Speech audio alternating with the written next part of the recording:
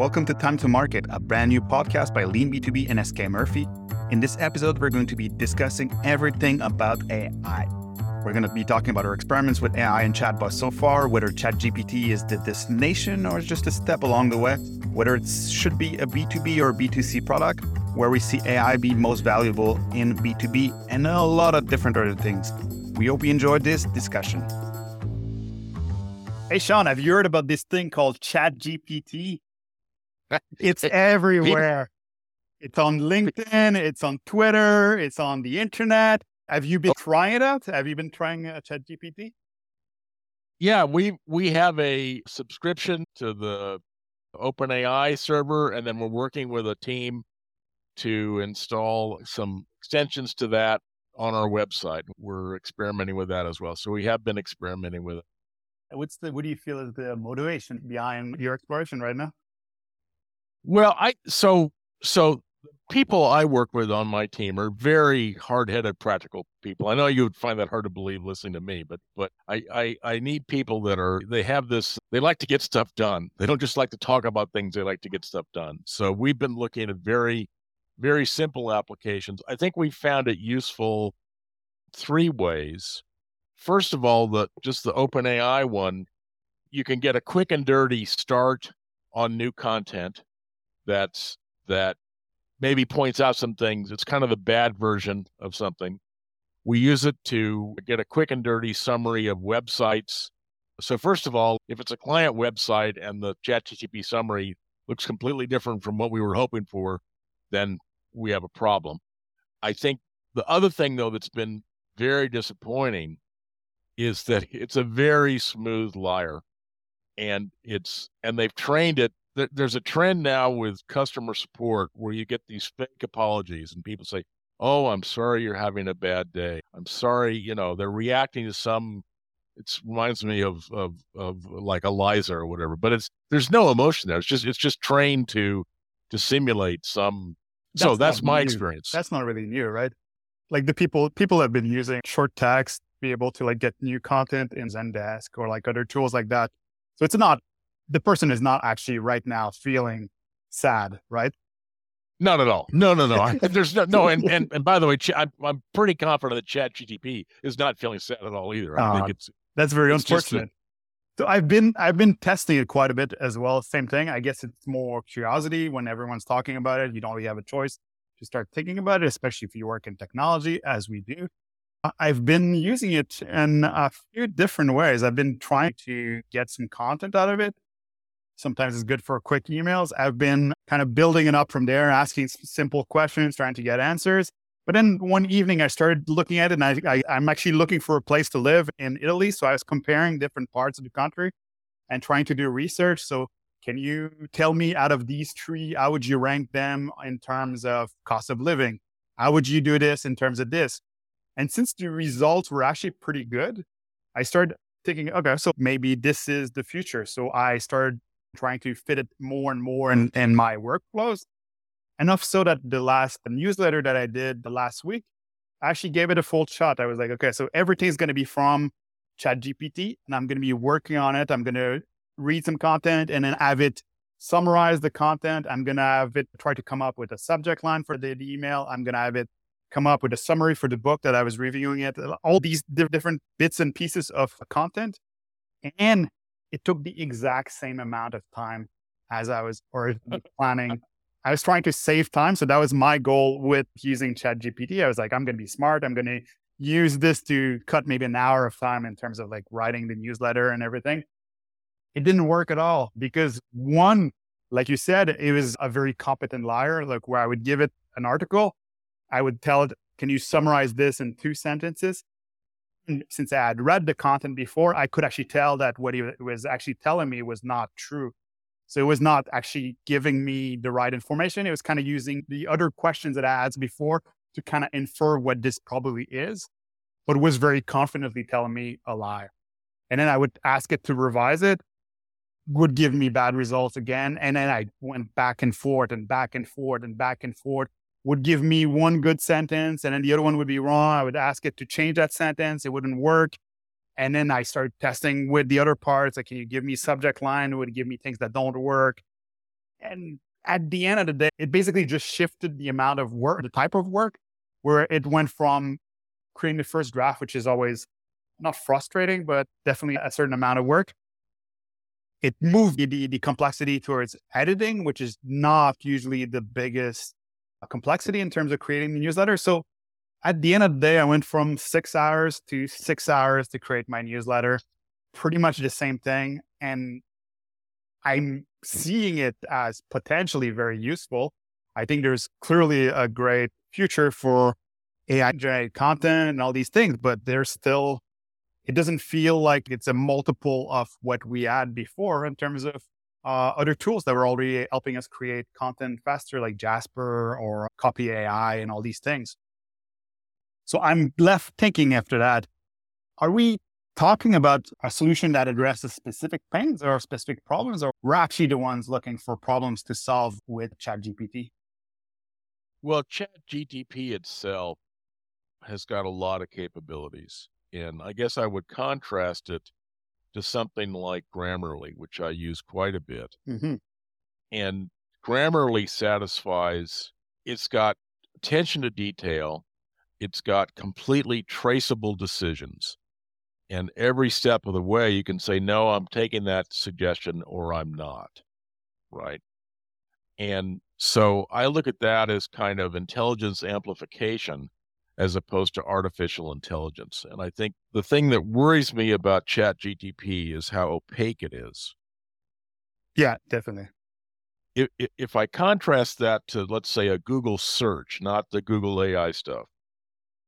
So if Google points me at search results, I can go to the underlying website and I can form my own opinion of that author.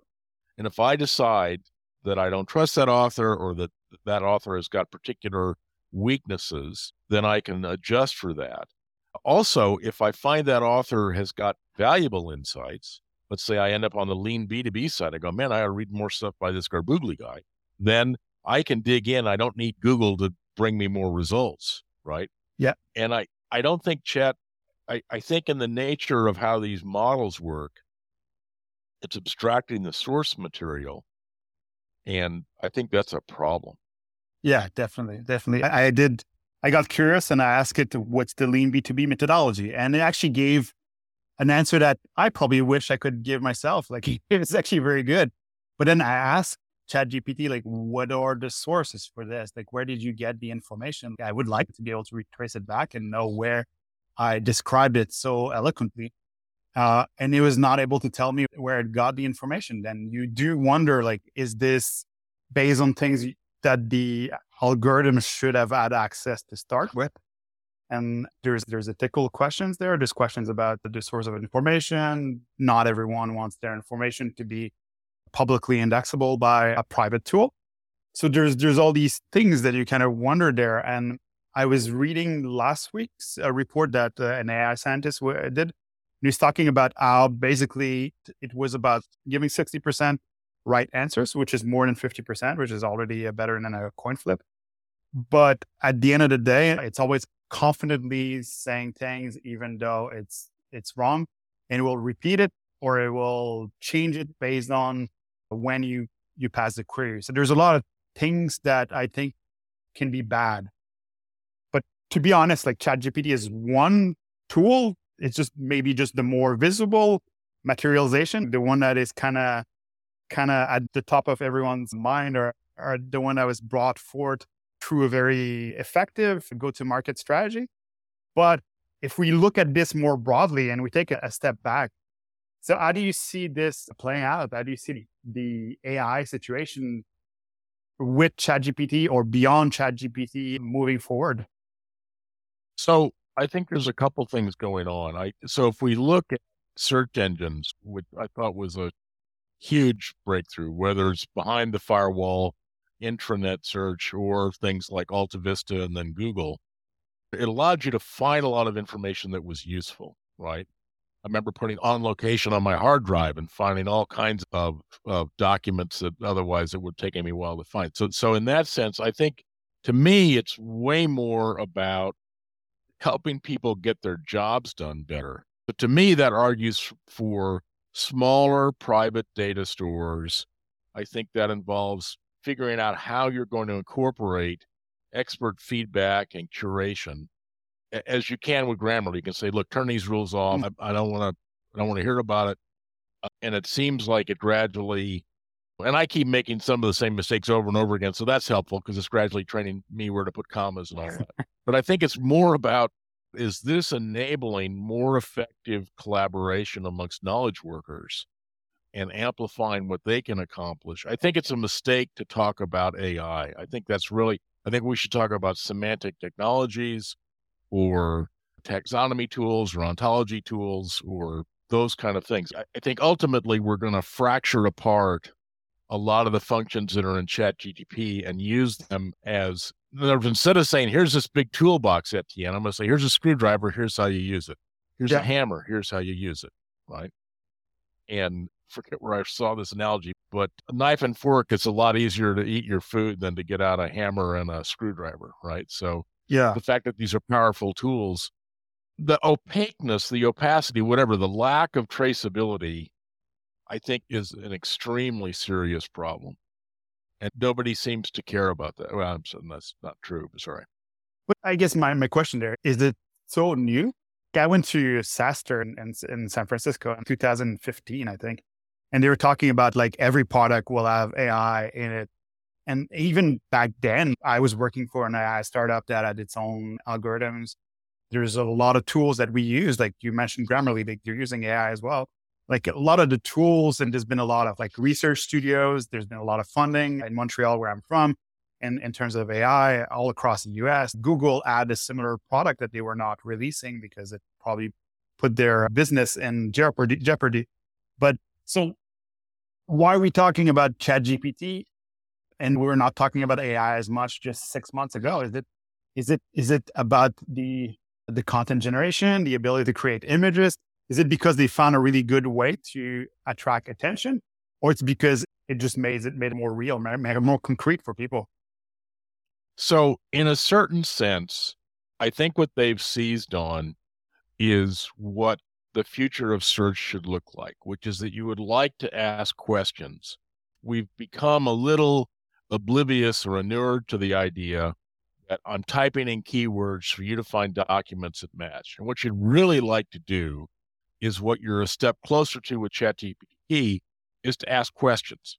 Yeah. And so in that sense, I think they've presented a user interface which is much more how people naturally think about the problem. I think there are people still with these jobs, certainly in large companies, but if you talk to a reference librarian, you ask that person questions. You don't say, here's the keywords I'm looking for. Do you know any books that talk about, you've got specific research topics. And I think in that sense, the ChatGPT guys have seized on a use case. They may or may not be able to execute on it very well in the end, but I think they've defined the interface that people actually want to use. So is ChatGPT more of a great UI? I think that's why people are talking about it, because a whole bunch of people that would have no desire to learn a new AI tool say, oh, I can chat with somebody and ask questions. So they lowered the barrier to trialability, at least. Yeah. So one thing I do wonder about is ChatGPT or OpenAI's products, are they intended to be B2C products? Or is that just a step along the way on the journey to becoming more of a B2B play? Like I know they got a lot of funding from Bing, from Microsoft, and now they're going to be integrated in a lot of tools with Microsoft. Was that always the direction? Are they using basically an army of people doing queries to kind of get the use case to come out? Are they using it as a way to get attention so they can get the B2B buyers to eventually gravitate towards their solution? Or is this all things that just are going to happen, but that were not necessarily intended? I'm not as aware of what they're doing. They have dramatically changed the way that they organize themselves, because they started out as an open source project and they've now kind of reoriented. So I'm not sure if they've been entirely candid as to their real plans. So I don't spend a lot of time on that. I do think it's the case that And the thing that attracted me to try and work with it on the website is I I think that people would like to come to your website, to my website, to a lot of specialized websites and ask questions and get help based on the information that's there. And you can call that a search engine, you can call that a chat agent. Yeah. And these virtual reps have been around certainly since like 97, 98. So they've been around a long time. I used to train them and program them and all this, right? So it's not, again, it's a long-standing, I think that application, and I think that if you restrict the domain, it's going to get even, I think it's going to be easier in a very narrow domain to give good answers than to try and obsolete Google with good answers across the board. Well, so let me re-ask the question then. In that case, is it just a B2B tool that is looking for its right applications? Like now everyone's talking about it, everyone's considering AI, every buyer in organization is probably thinking, how do we actually adjust this to our specific use case? We have all this data that we like to use. Can we just feed that to a chat GPT like a product? It feels like they have found a really clever way to kind of shortcut the decision-making process and actually find the early adopters within an organization. If I am looking at this from a purely strategic perspective, then I can just flip it around, look at what organizations have actually signed up for ChatGPT, what are they using it for, and can I repackage that to actually sell them products afterwards? A little bit the same thing that Amazon or Google are doing, and when they're doing like extension products or added products in terms of to build off their data sets. Well, so we went through this with Watson, right? And let's just say that the confident, optimistic promises that were made about Watson didn't bear fruit, right? So I think probably what's going on, if I'm just speaking hypothetically, if I was a Microsoft enterprise salesperson, I'm probably getting a lot of inquiries about what are you guys doing with ChatGPT? But bearing in mind what happened with Watson not too many years ago, I don't necessarily want to get into a major account and make some promises. No one has actually come back with a particular use case. I mean, the examples they're citing sound to me a lot like the Jeopardy case that Watson did. So ChatGPT can pass the bar, but a bar exam is not, it's a very restricted, narrow domain where if you have perfect knowledge, it is kind of handy, right, of a particular body of law. So I don't know that anybody has unlocked. I don't know that there are case studies where people say we've installed and deployed JetTP and we've delivered this result. I mean, if I were to take your case study as an example, it would be like, wow, you turned 6 hours of effort using JetTP into 6 hours, 6 hours of arguing prompt engineering. Yeah, right? Yeah, and getting mad at it. Right, and beginning a million apologies that don't really seem to change its behavior. Yeah. I'm sorry you're having a bad day at the end. I can't open the pod bay door, right?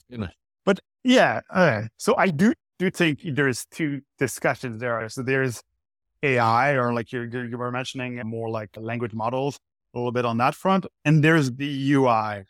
I do see ChatGPT as a very, very definitely the best language-based UI that I've ever used. Like if you compare to all the bots that we are forced dealing with because banks bought solutions that were not good. But I do see an extreme amount of value with AI, especially in situations where companies have their own unique data sets, have their own domain knowledge, or are able to kind of use their unique information or information that is related to their customers or anything like that, and use it as a way to create more signal or create more value out of information and different data points that they might have available to them. So there's definitely a tremendous amounts of innovation potential that are on both of these fronts. I don't know if you kind of see where I'm going with these, kind of that split in terms of the two main discussions, I guess. No, I see the UI and I see the carefully curated private data store. And if you talk about the restricted domain, if you're talking about prepared users, so to speak, then to me, you're talking B2B. And so in the model where you put on your website a ChatGPT enabled agent just to pick something, right? The 1,000 web browsers that come there are not paying ChatGPT. You're paying ChatGPT. And so to me, that's a B2B application. It may have a whole bunch of, quote, consumer users, but the person who's writing the check or paying for each little microtransaction is that you could charge for the queries, that's the business. And so to me, it's a B2B play. Yeah, definitely. I do think it was a very clever way to kind of bring it to that. But so if we're connecting our previous episodes, we're discussing about entrepreneur, we're discussing about does it make sense to start a business? Does it make sense to start in B2B? How do you see that as being an opportunity for tech entrepreneurs or people that are considering going into entrepreneurship? Like how should they look at the new landscape now that we have new UIs and the models are going to be probably exploding in terms of variety, but also in terms of quality moving forward, hopefully. So I think you have to have a data store which doesn't get digested by OpenAI.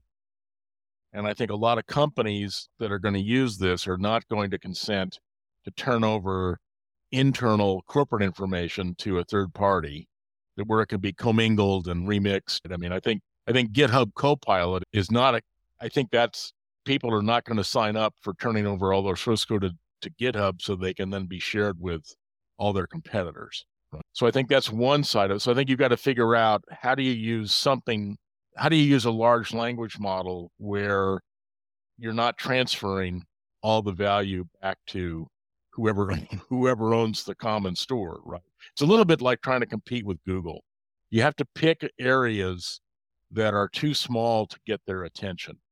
And by the way, they tried to get into enterprise search several times and failed. So it's not, I mean, and if you take Google Glass as another one, there's a huge opportunity in augmented reality, but because they started as a consumer app, they tried to be horizontal.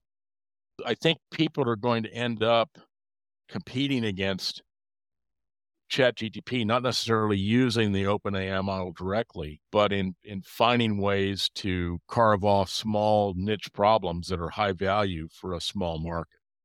Yeah, but you also hinted at it earlier a little bit. Like everything kind of goes in phases of bundling and unbundling and bundling and unbundling. To some extent, like you could see ChatGPT as an horizontal platform that is good at everything, but is not necessarily experts at anything. So you could definitely see a future where they become the UI or they become a complementary data set to something else or their model is used as a way to make sense of other data elsewhere that is private.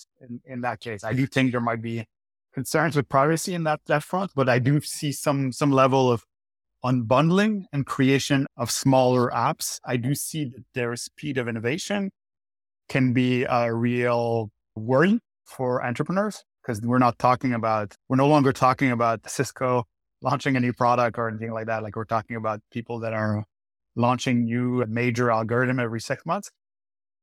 So it is a different challenge, I think. Well, it's a little bit like, how was God able to make the world in 6 days, right? He had no install base. So the things you can do in the very beginning, it's not clear to me how fast and so I agree with your assessment. There's going to be a lot of opportunity here. It's going to look more B2B than consumer. I think we're at the point where Watson won Jeopardy with ChatGPT right now. And then a whole bunch of medical hospitals signed up for deals that they then quietly canceled a few years later. It is not the first attempt, and it is probably not the last one. Although in the future, if the future they control, they would like them to be the last, I guess, operating system from AI that we use. The thing that scares me most about it is its efforts to be convincing. When to your point, when you were arguing with it, so to speak, for your 6 hours, you would have preferred it to say, I'm not really sure about it. If you'd hired somebody and they were so confident and so wrong so many times, at the end of that 6 hours, you would say, look, I agreed to pay you for 6 hours. Here's your money. Thanks. I'm going to call you back when I need you again, which will be never. Right? Yeah. I don't think it's gonna steal our jobs, at least not in the next 5 years. And Yeah. I actually don't think it's going to be necessarily stealing the job of books as well, because it's going to be so fragmented and inconsistent in terms of knowledge association and also creating that value afterwards. So I do feel safer than I felt the first day that it launched, where I was like, okay, like if this is actually good, like there's things that got to be reconsidered. But now I see way more the opportunities. So maybe this is the normal panic cycle of new massive innovations coming up. Well, I'll leave you with one thought. So you've written what, 3 books now? 4. 4. All right. And they're well researched, well done. I've read 2 of them. My son, the other 2 are as good. I just, it would be interesting. And these were all self-published, right? So it would be interesting to be able to include in a chat agent on your website, give it access to those 4 books to answer questions, and maybe limit it in some way so it only comes back with 3 paragraphs from. I can't use it to like download your book and read your book, right? But it seems to me that you've got a body of work there. If there were ways that you could ask questions of it, that would be a force multiplier on what you've already done. Well, let's do it this way then. So if someone who's listening has the ability to do that and is able to offer this, or reach out to me on Twitter or by email. I think this is probably a good breakout point for the conversation, Sean. Yep. Thanks so much for taking part, and I will see you in the next episode. Thank you very much. All right. Thank you, sir. Thanks for listening to Time to Market. If you haven't already, make sure you subscribe on your favorite app and join us next week for more B2B banters.